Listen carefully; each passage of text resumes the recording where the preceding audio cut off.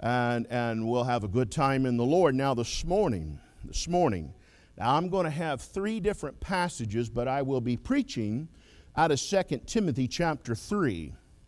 But before I get there, I want to read a little bit here in Matthew 24, and then I'm heading to Revelation 3. Let me go to Revelation 3 first, and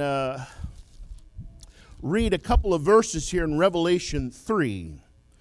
And I'll be in chapter 3, verse 14, and he gets us, and this is going to go along with the message for this morning.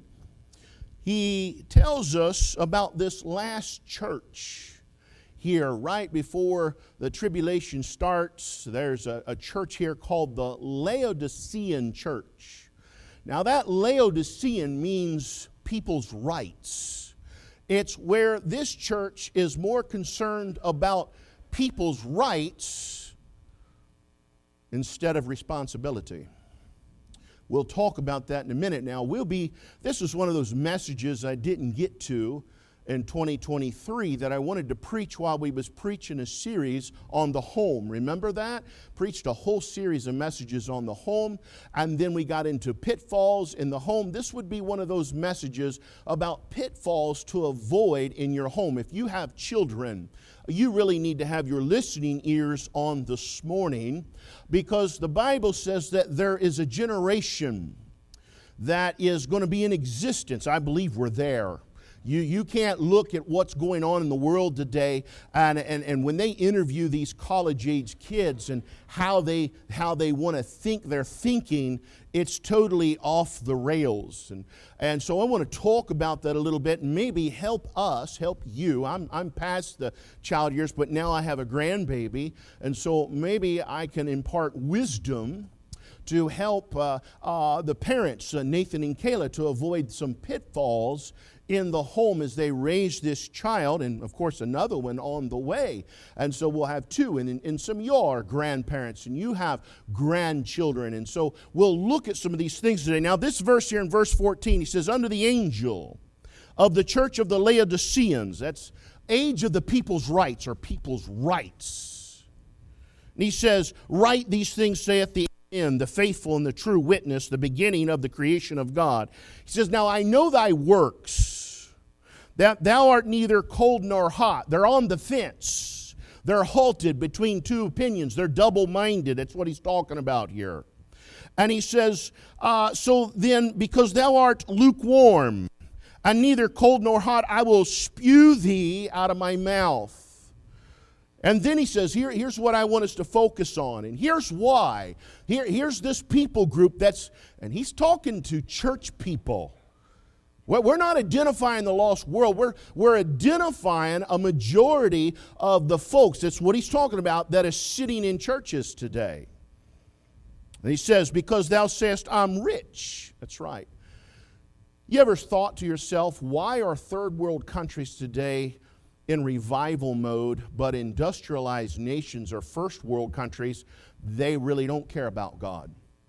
You know, there's hundreds, if not thousands, of souls being saved in Mexico. I was thinking about this morning as I kind of woke up early. I was up early, and this message was on my mind. I remember now, I've been in and out of Mexico, and I have missionaries, and we have missionaries we support that are still in and out of there, and they're still living in little adobe huts with dirt floors. No running water and no air condition out in some of these villages. And you take a person and you take all those modern conveniences away from them, and they got chickens living in the house. And let me tell you why they got chickens living in the house. Because chickens eat bugs. That's right, living on dirt floor. Those people, they're not rich. They're not so high and mighty, they need God. And when a missionary comes through preaching the gospel, they'll readily receive it because they know there's something lacking in their life they need, but not in our industrialized nations. We're rich, we're increased with goods, and we have need of nothing. We don't need anything. And knowest not. God said, here's your problem. You're wretched. That's another way to say mentally deficient or given to depression. We treat more depression today than ever before. Wretched. Now, some of it's chemically. Sometimes the brain malfunctions. So don't think I'm taking a shot at somebody that suffers with that. I've studied that topic quite a lot, and there are chemical deficiencies that must be taken into account, and you must sometimes have to take medication, and that's why God give doctors wisdom to help treat you. If your heart can malfunction, your livers can malfunction, your kidneys can malfunction, your brain can malfunction. It don't fire right because of the chemicals are not being made properly. We're not going to really preach and teach on that. I do sometimes. But that's what that word wretched means. Given to serious mental depression, not because of a chemical deficiency, because you're bound and determined not to do it God's way. You don't need God. Then he says, and you're miserable. Yeah, that's how you know that wretched means a mental issue there of sadness. And poor and blind and naked. He says, I counsel thee to buy of me gold tried in the fire, that thou mayest be rich in white raiment, that thou mayest be clothed, and that the shame of thy nakedness do not appear. He's talking spiritually. Now, I'm going to Matthew 24, and you can turn with me if you would like. But I will end up here in 2 Timothy 3. Now, Matthew 24, this is Christ speaking. And he says this. In verse 34, he's talking about the signs of Christ's coming. And then he begins to give them the parable of the fig tree. And we know that the fig tree is what he's talking about is the nation of Israel. We're living in the last days because that happened in 1948. Right? And so then, watch what he does. And sometimes people get confused. Well, the generation that was alive in 48, he says, wouldn't pass. Think about that. He's talking about fruit on that tree. You wouldn't count the generation that was alive or living when nation became a nation. You would count the fruit that they had, the baby boomers, the ones that were born after they returned from the war. Okay? And we're coming close to that end of that time. But watch what he says here in verse 34.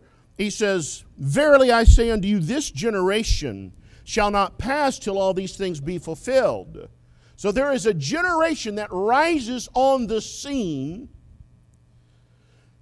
that'll be the last generation before the tribulation hits.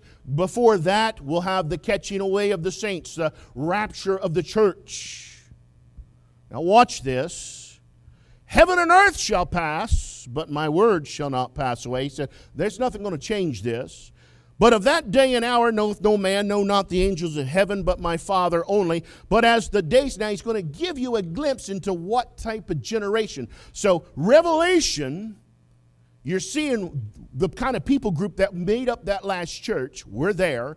Brother, Pastor David Helton sent me a little short video of a worship service, a song service that was going on in a community church. I don't know where it was from. I guess I could have Googled that. You know what they were playing? I Feel Like a Woman. They were singing to that. Right up there on the stage. I guess it was Mother's Day, and they were singing the Shania Twain hit. They had the laser lights of smoke. All the ladies that thought they looked like Shania Twain were all up there doing their thing. Now, I got news for you. That's an abomination. That's blasphemy. That's what that is. But that's what people are calling church today. Now, let's get into this. Let's see what the Bible is going to teach us this morning. It says, as the days of Noah were, so shall the coming of the Son of Man be. For as in the days that were before the flood, he's going to give you a little something. They were eating and drinking and marrying. Yes, they were rich, increased with goods, had need of nothing, and given in marriage until the day that Noah entered into the ark and knew not. They prided themselves into purposely not wanting to know things that were important. Knew not until the flood came. It wasn't because Noah wasn't preaching it. It wasn't because they didn't know. They said they heard it. Noah was building that ark 120 years. I thought we was going to have to do that a couple weeks back last week. I meant to tell Brother Terry, if we're supposed to be building an ark, we're about 100 years too late. They put it out of their mind because they didn't believe that God was going to bring judgment. Now take your Bible to 2 Timothy. 2 Timothy. We'll get in here and get some help this morning for our homes. In verse 1, he says, now this know. Okay, well, we just come from a generation that knew not. They don't want to know. He said, now this know. He's talking to the pastor. He says, pastor, you make sure you tell your people, this know that in the last days, perilous times shall come. You see that? For men shall be lovers of their own selves. Now you see that word for? It's a prepositional phrase. What does he mean? He says that perilous times come by reason of this generation. That's what the word for means there. For here means by reason of. So the perilous times come onto the scene by reason of this generation, this people group. For men shall be lovers of their own selves. That's what everybody preaches today. You not heard that phrase? You just got to love yourself. You can't love nobody else until you love yourselves. Doesn't the Bible say, love your neighbor as yourself? If you don't love yourself, you can't love your neighbor. That's backwards. That's a doctrine of the devil. That's not right. That's natural that you would love yourself. There is a natural love to preserve your own life. And the Bible is putting the emphasis, you need to love your neighbor as yourself. It's already a given you love yourself. You did eat this morning, didn't you? That's right. You did bathe this morning, didn't you? The ladies, you did put a little makeup on, didn't you? Well, of course you did. Of course you did. There's nothing wrong with that. But don't let some devil try to come along and say, yeah, you just really need to focus on loving you. But this generation, there's a generation that does that. We're here. Now watch this. They're covetous, boasters, proud, blasphemers, disobedient to parents, unthankful, unholy, without natural affection, truce breakers, false accusers, incontinent, fierce, despisers of those that are good, traitors, heady, high-minded. Now, here's the second point. I didn't point out the first point. I hope you got it. That we'll talk about is lovers of their own selves. Second point that we're going to talk about this morning, we find right here, lovers of pleasure more than lovers of God. Okay? Now we're getting ready to see the third point. Having a form of godliness, so they're religious, but denying the power thereof, from such turn away.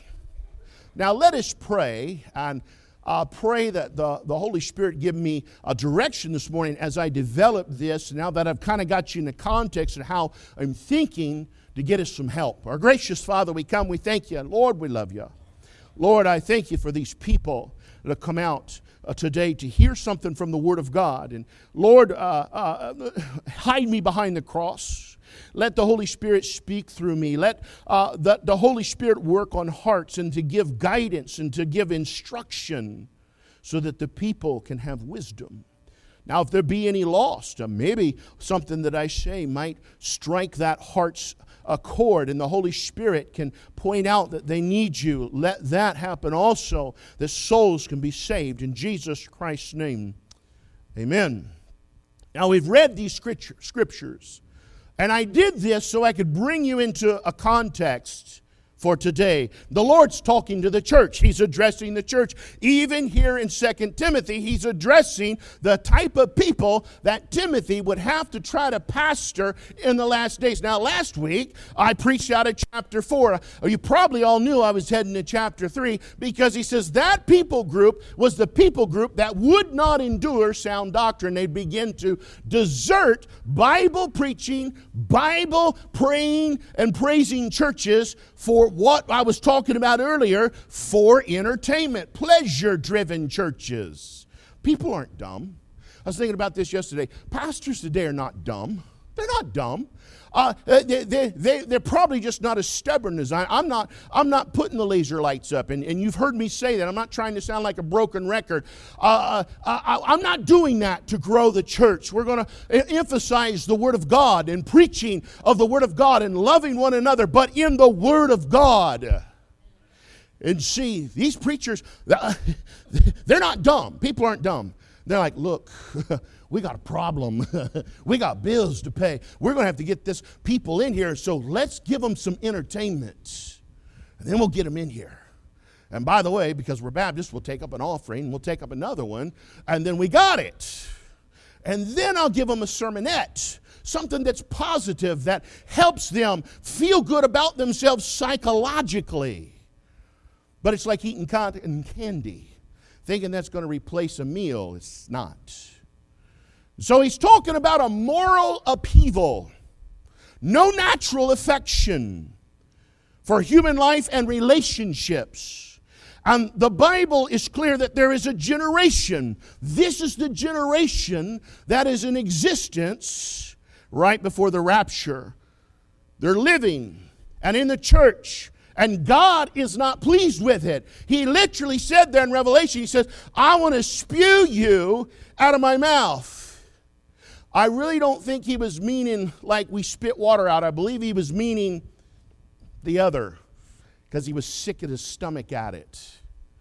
You ever had to drink something the doctor gave you, it was kind of lukewarm and just didn't taste good? Can't keep that down.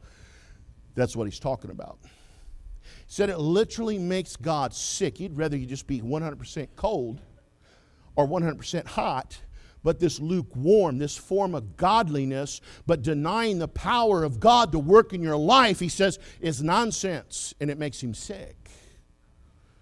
So this generation, here's what I want to say, did not wake up one morning and decide to be like that. They didn't. You see, this generation was made like that.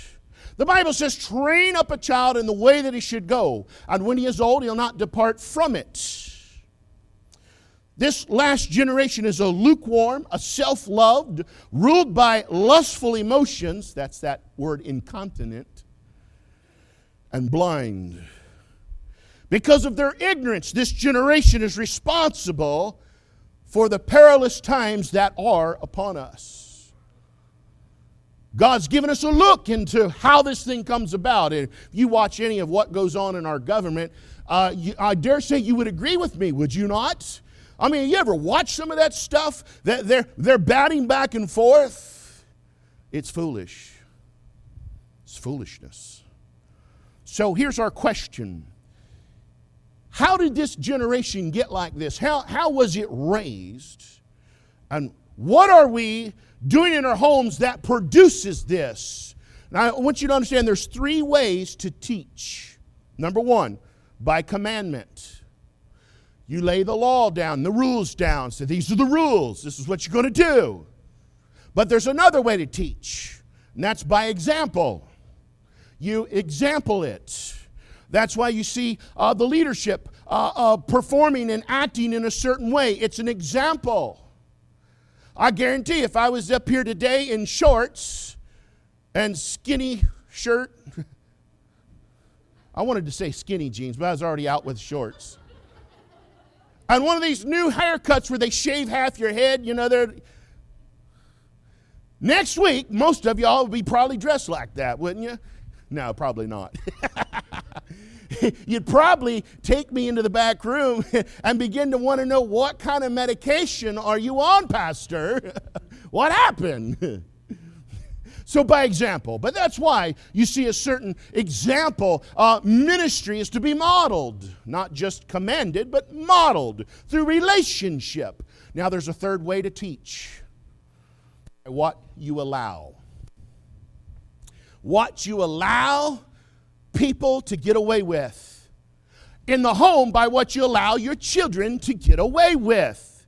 Here's a truth statement. Now, I did not get time to install seat belts in the pews.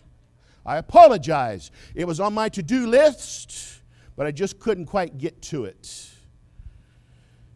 The buffet was before that. It was higher on the priority list, eating.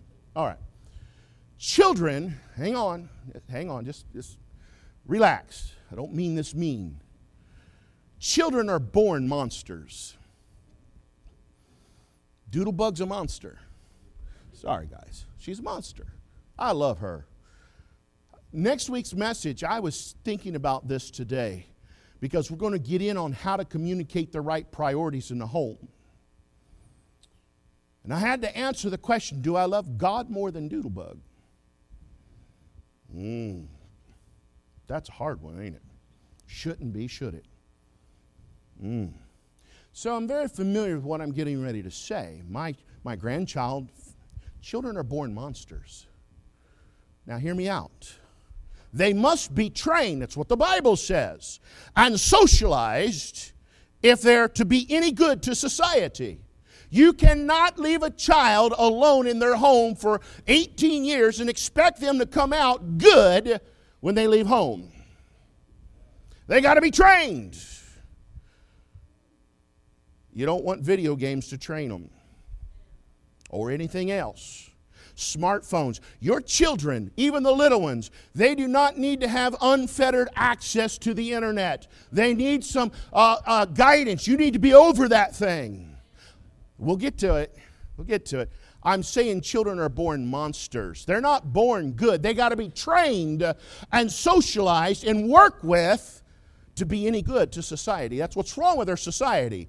Everybody says, well, I'm just going to let them be them. I'm going to let them develop their own mind. That is nonsense. See where that's got us in this country. Children are born monsters.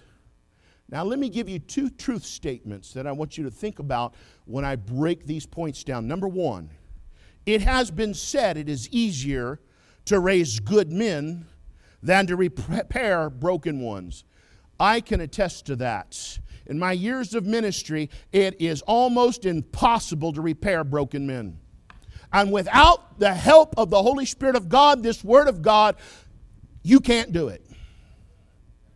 It is easier to raise good men than to repair broken ones. Number two, it's been said that an ounce of prevention is worth more than a pound of cure. And that is also true. Now, I seen this today. It's a quote by the Susie Homemaker. I hope she's okay. It looked to be okay. The quote's excellent. The gospel sounds very strange to a generation that has been told they are perfect. Loving themselves is virtuous. Their heart is always right, and nothing is more important than being happy. That's pretty much sums it up with this generation. It's all about, I got to be happy. So we as parents, we do an injustice to our children by what we allow in the home. And here's the first thing I see that we allow or that we do that sets these children on the wrong path. Number one, when you overemphasize rights without responsibilities. When you overemphasize rights, now you know why I was in Revelation. Laodicean, age of the people's rights. It's all about my rights. Do we not hear it? New people come in. What's here for me? Why don't you have a little show? Why ain't you dancing, preacher? Why ain't people dancing and doing the jig? And why don't we got all the money? What's here for me? What's here for my kids? What kind of entertainment? I tell you what, I got a program, and I got a youth program. They're going to learn scriptures, and they're going to learn how to sing songs that brings the preeminence to Christ. But in our homes, we overemphasize rights without responsibility. Lovers of their own selves. Maybe you heard it like this. I just want my children to have what I didn't have. You ever said that? Yeah. I just want my children to have what I did not have. A lot of times that statement comes from a bitter person. Bitter about what they didn't have growing up. Grew up poor. wanted my children to enjoy some things that I had wanted to enjoy. This is a person, a lot of times, and you got to understand, I counsel a lot of people.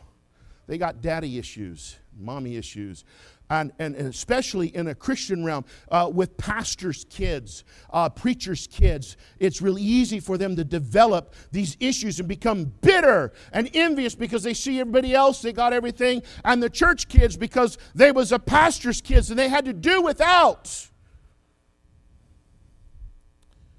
And so we grow up and we say, I want my kids to have what I didn't have. So now as a parent, you're going to be a champion of the children's rights in the home. Now don't misunderstand me. I'm not about hurting children or making them do without. This will make sense. You got to keep these things in balance. So maybe you've said this, my child has a right to make up their own mind. I want my child to be able to make up their own mind because I've heard this. I was drugged at church as a kid. I was made to do this. I was made to clean my plate, or I was made. That's a problem. Maybe you said this, my children have a right to give their opinion. So sometimes parents will ask a 5-year-old, do you think we need to buy a new car, honey? Where do you think we need to go to church? What does that kid know about buying a car, mortgage rates, interest rates, or what church they need to attend? I guarantee you it'll be the one that has the biggest bag of candy for them.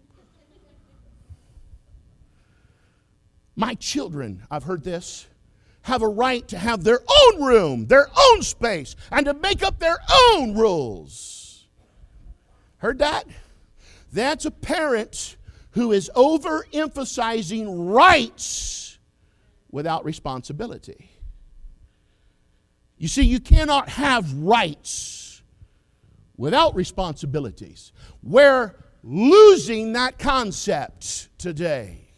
We do have some unalienable rights, but we also got some responsibilities. Now, man, I was having a good time. Jen and I were talking the other day. I was going through this message. I was laying the best stuff on her. How's that sound? She says, you know, that also applied to pastor in churches.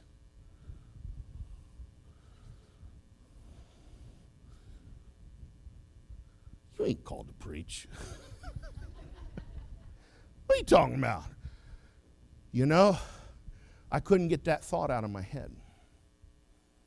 There's many pastors that have overemphasized people's rights of the members without balancing out with the members' responsibilities. I know of a church, I know of more than one church, Bible-believing church. I'm not picking on non-believers. Bible-believing church, good pastor. This man starved to death, him and his family. Got so bad his family started becoming bitter. You know what was wrong with it? The pastor before him overemphasized rights. Had a good church. They believed, oh man, they were right, doctrinally straight and sound. But they had no responsibility. Ooh, that's a problem. Of course I said, get thee behind me, Satan. Jen, I'm your helpmeet. I'm here to help you.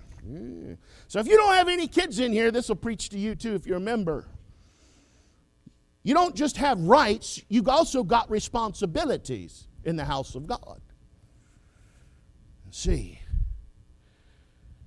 you can't have rights without responsibilities. You are not doing your children any favors by overemphasizing rights without teaching them responsibility.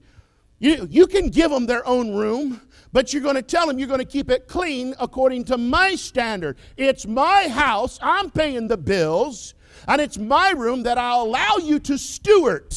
There's a biblical concept. And if you step out of line, I'm going to be here to make sure. We'll get to the next point to hold you accountable, but right now we're on responsibilities. You know what we do?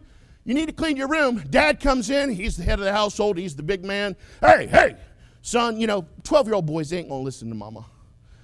Dad comes in, puts a little vase in his voice, say, hey, get the room clean. If it ain't clean when I get home from work tonight, you and we're going to have come Jesus meeting. You know what Mama does? Oh, that's my little boy. So she goes in there, sees Johnny. He's going to sit, ain't nobody here in Johnny, right? Okay. Playing video games, living his best life now, and Mama goes in and cleans it. And denies Dad his job. He can't do anything. Because Mama's about overemphasizing rights without responsibility. I'll do it. I don't think my kids should have to clean their own room. That's my job. I don't think my kids should have to do the dishes. That's my job. I've heard some of y'all say that. I got ears like a donkey. Whoop! I hone in on stuff like that and write it down and save it for messages. You're not doing them any favors. They need to learn that there's some responsibilities. Do you understand? You ever go to a court of law and have to try to pay child support, that judge's going to look at you, Daddy, and say, what do you mean you ain't taking care of your kids? Your child is using part of the electricity there. Your child's using part of the water there. Your child's eating part of the food bill there. Yeah. Those children need to understand there's a responsibility. Things don't magically appear. Somebody had to work to put food on the table, and every man, if a man won't work, he won't eat. So every person has a responsibility. They've got a job to do. Whether it's sweeping your room, cleaning the house, helping Mom with the dishes. How about the laundry? Moms, if you got a 12-year-old, you shouldn't be doing their laundry. They need to have the responsibility. They're going to have to learn how to do it at some point. And I got news for you. There's too many women in their 20s and 30s that are shocked beyond all belief, and they don't know how to function in a home. And I can't get it fixed. It's broken.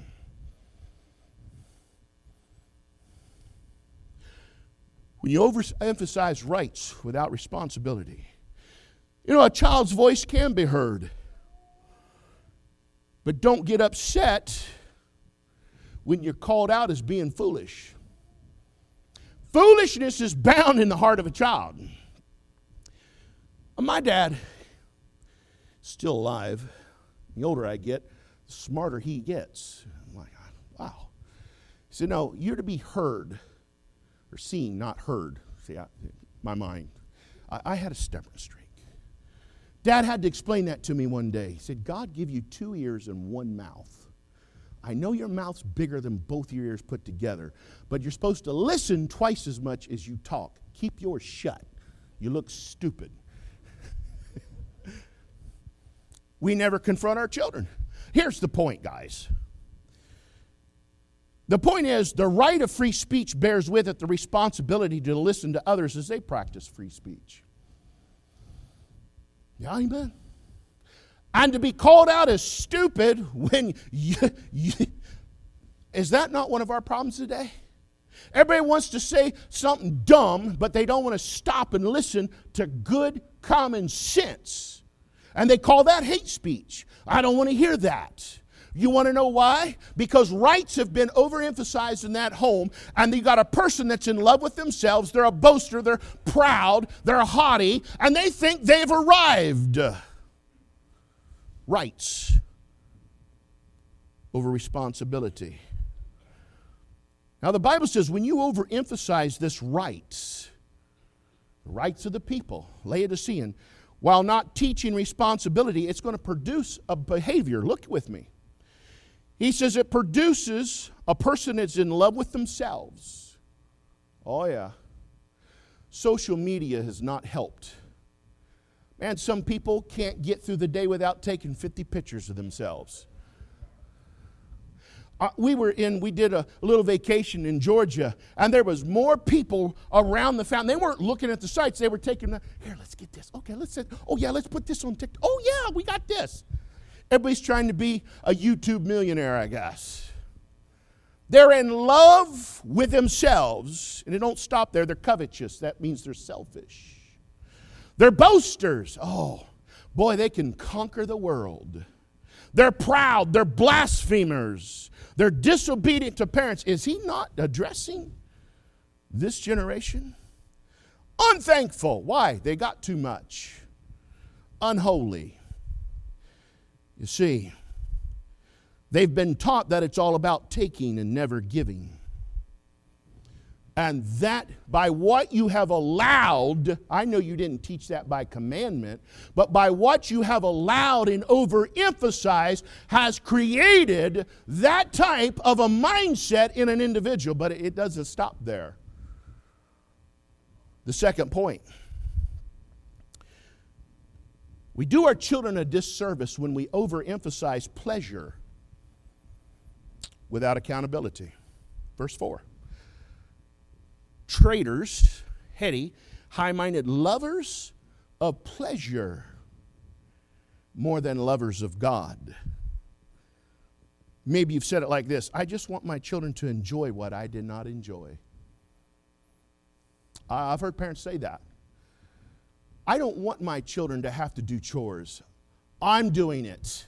I should have to do it. I had to do it when I was a kid. I thought it was unfair. You got daddy issues and mommy issues. There was a reason they taught you those things.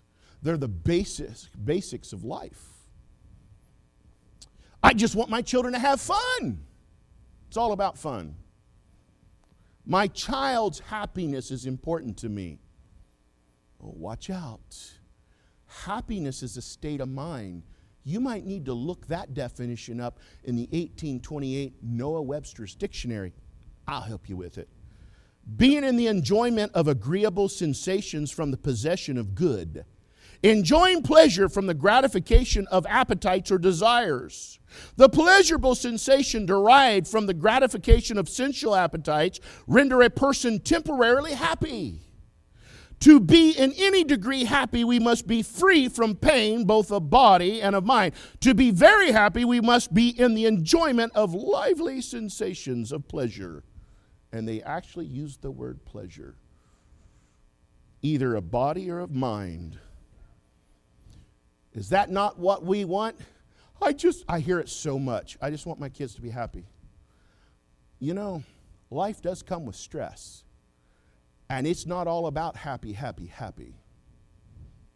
You're doing them a disservice when you're creating this utopia in your home that there should never be a moment that there is not pleasure forevermore. You're not grounding them in reality. No chores for my kids because it doesn't make them happy. All pleasure every day. Play your video game. I don't care. Does it make you happy? Have you heard parents say that? Hey, we're going to go so and so place to eat. We're going to get salads and stuff. And little Junior throws a fit. You want to know why? They want a Happy Meal. Well, last time I checked, they don't have some good stuff in some of these Happy Meals.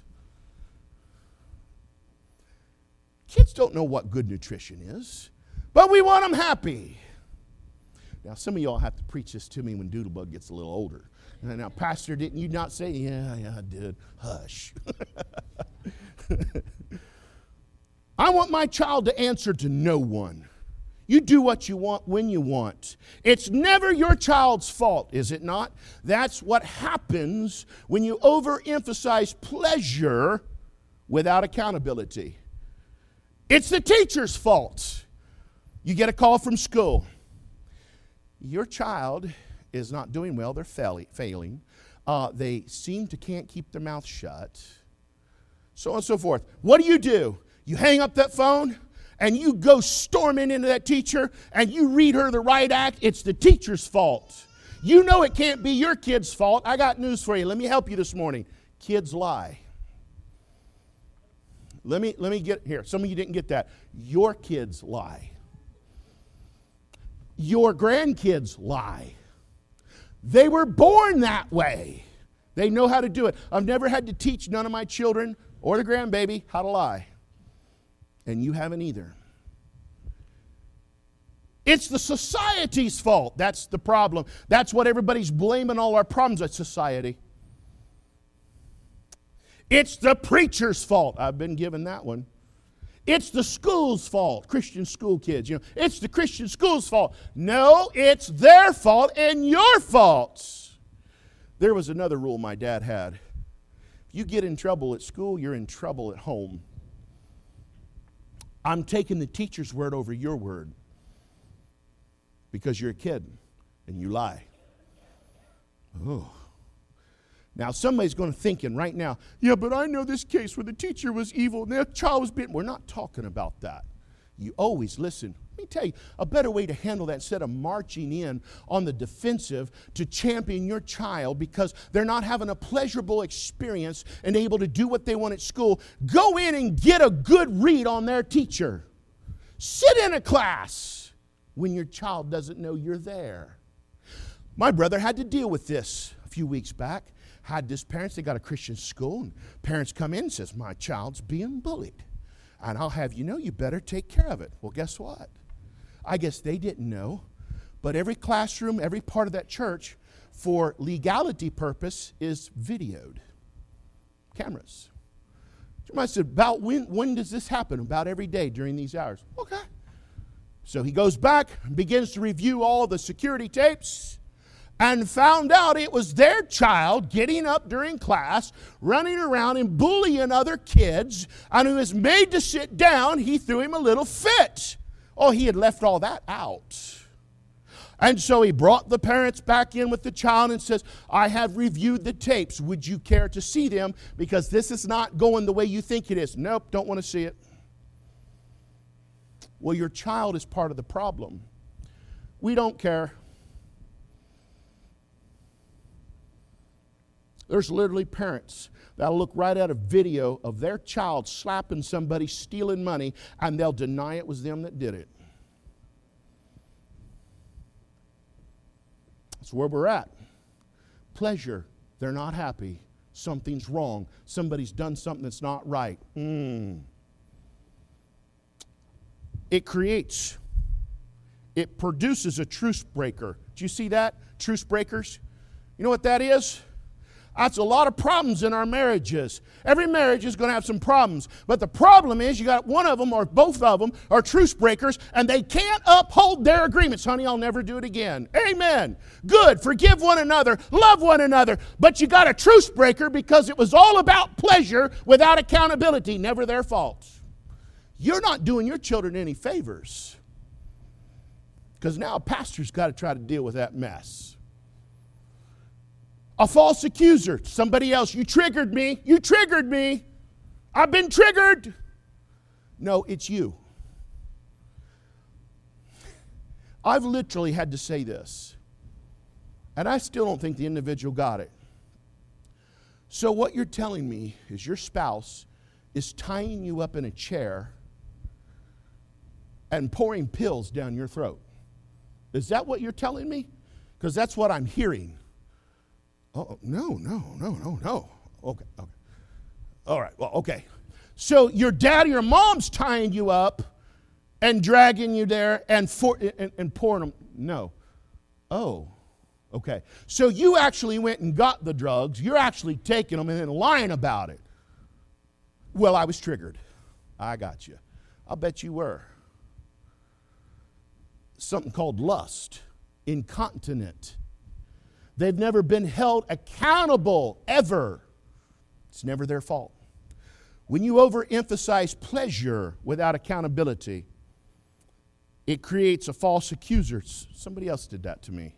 I'm a victim. Why? Because I'm not happy. You know, we do our children an injustice, and pastors do an injustice to the church. I couldn't get away from that. When we overemphasize pleasure without accountability. I'm not having fun, preacher. We need more fun stuff. No, we need more preaching. We need more teaching. Preacher, I just want to live on vacation. No, you need to be here and accountable. Roll call. There's a meal planned. You should be here. Accountability. It's not fun, preacher. Didn't like it. You know, if you had something fun, if you'd step up the music just a little bit, join us. Love to give you that responsibility. We do them an injustice when we overemphasize religion. You see that? Having a form of godliness. When we overemphasize religion over reality. See, we want Christ to be prophet.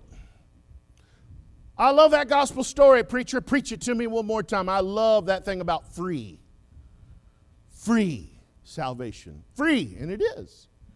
I love that. I love that. Preach it again.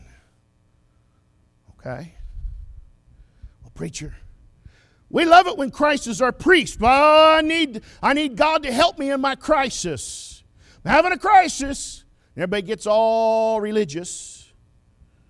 Oh, I love that imputed righteousness of Christ. I love that eternal security, preacher. Preach it again. Preach it. Because that's the free thing. That's stuff God's doing. He says, having a form of godliness, but denying the power thereof. Do you ever wonder about that? That power is authority, accountability, responsibility. We want the entitlement, the rights. We want the pleasure. But we don't want Christ to be our king. A king has power. And that means there's some secret sin, or there's some spot in our hearts that we're not going to give to God. We're keeping it. We're the king in our life. Why? Because I love myself. And it's all about me first. Maybe you've heard it like this. Just leave me alone. I want to be me. A lot of Christians today. Maybe you've heard it like this. Got a child that gets up about 20, 21, maybe a little older. They're eating your mashed potatoes, living in your house. You're paying the rent, paying the food bill, buying the gas, buying the vehicles. And they look and say, you know what? You're trying to give them some good instruction and good advice. I'll do what I want. I'll tell you what my pappy did when I did that. They all do it. We did it. I said, good. Pack your bags. You're right. You're right. You're 18. You can die for your country if you want to. You're 18. You can vote now. You're right. You got a job. I come home from work the next night. I own 2 cars. Dad didn't buy either one of them either. And I rolled in the driveway and I seen my 78 Oldsmobile filled with suitcases and stuff. And I'm like, what's going on here? I think you should get what you want. You want to do what you want? Now you can go live your life and see how it works out. Now, they were kind. They found me a place to live. They found me a little apartment. They did. They found me an apartment. It was inexpensive, fully furnished. They kind of knew the people in the Cincinnati area, and I just moved right there, paid my security, started paying rent, living life, doing what I want. Guess what? I wasn't thinking about who had to buy the groceries. Car payment, groceries. I guess it's peanut butter. Life wasn't so peachy. We do good maybe teach some of those lessons. You have those problems when you overemphasize rights over responsibilities. I think that's a main one. When you overemphasize pleasure over accountability. And when you overemphasize religion over reality. Oh, we're religious. We'll tip our hat to God. But if there's anything that pops up in the way, like Kings Island, that's where I'm from. Dollywood down here. Dollywood. Anything. Matter of fact, you probably get up early in the morning and you scroll through social media to make sure there's not nothing fun going on. You're teaching your children that God's not important, that God doesn't reign, God's not king. Now, as I preach this, I think about half this mess, they're lost. But he is addressing the church. More than likely, probably addressing some Christians there. They're friends of Jesus, but enemies of the cross. Friends of Jesus, everybody knows Jesus, but they're enemies of the cross. And because there's a reproach that comes with the cross. Because if you're going to talk about the cross, you must talk about sin. Why did Jesus have to die? That don't go well with this crowd because they've never been taught accountability. You're born lost. You're accountable to God. You're deficient. You're born depraved because of Adam's transgression. And if you don't address that, if you don't come to Christ and let Christ fix that, and let Christ be Lord and King in your life, you're going to be this last generation. Maybe you're raising that generation right now. Now, today, maybe you didn't know about this. Maybe you've never seen it like that. But the day could be the first day of the rest of your life doing it right. You don't have to be Laodicean. You don't have to be part of that last generation. You can be the remnant that says, no, God's going to be my prophet. He's going to be my priest, but he's also going to be my king. Now that sets us up for next week's message. We can all stand because I'll be preaching on communicating the right priorities in your home so you don't teach your children how to be idolatrous.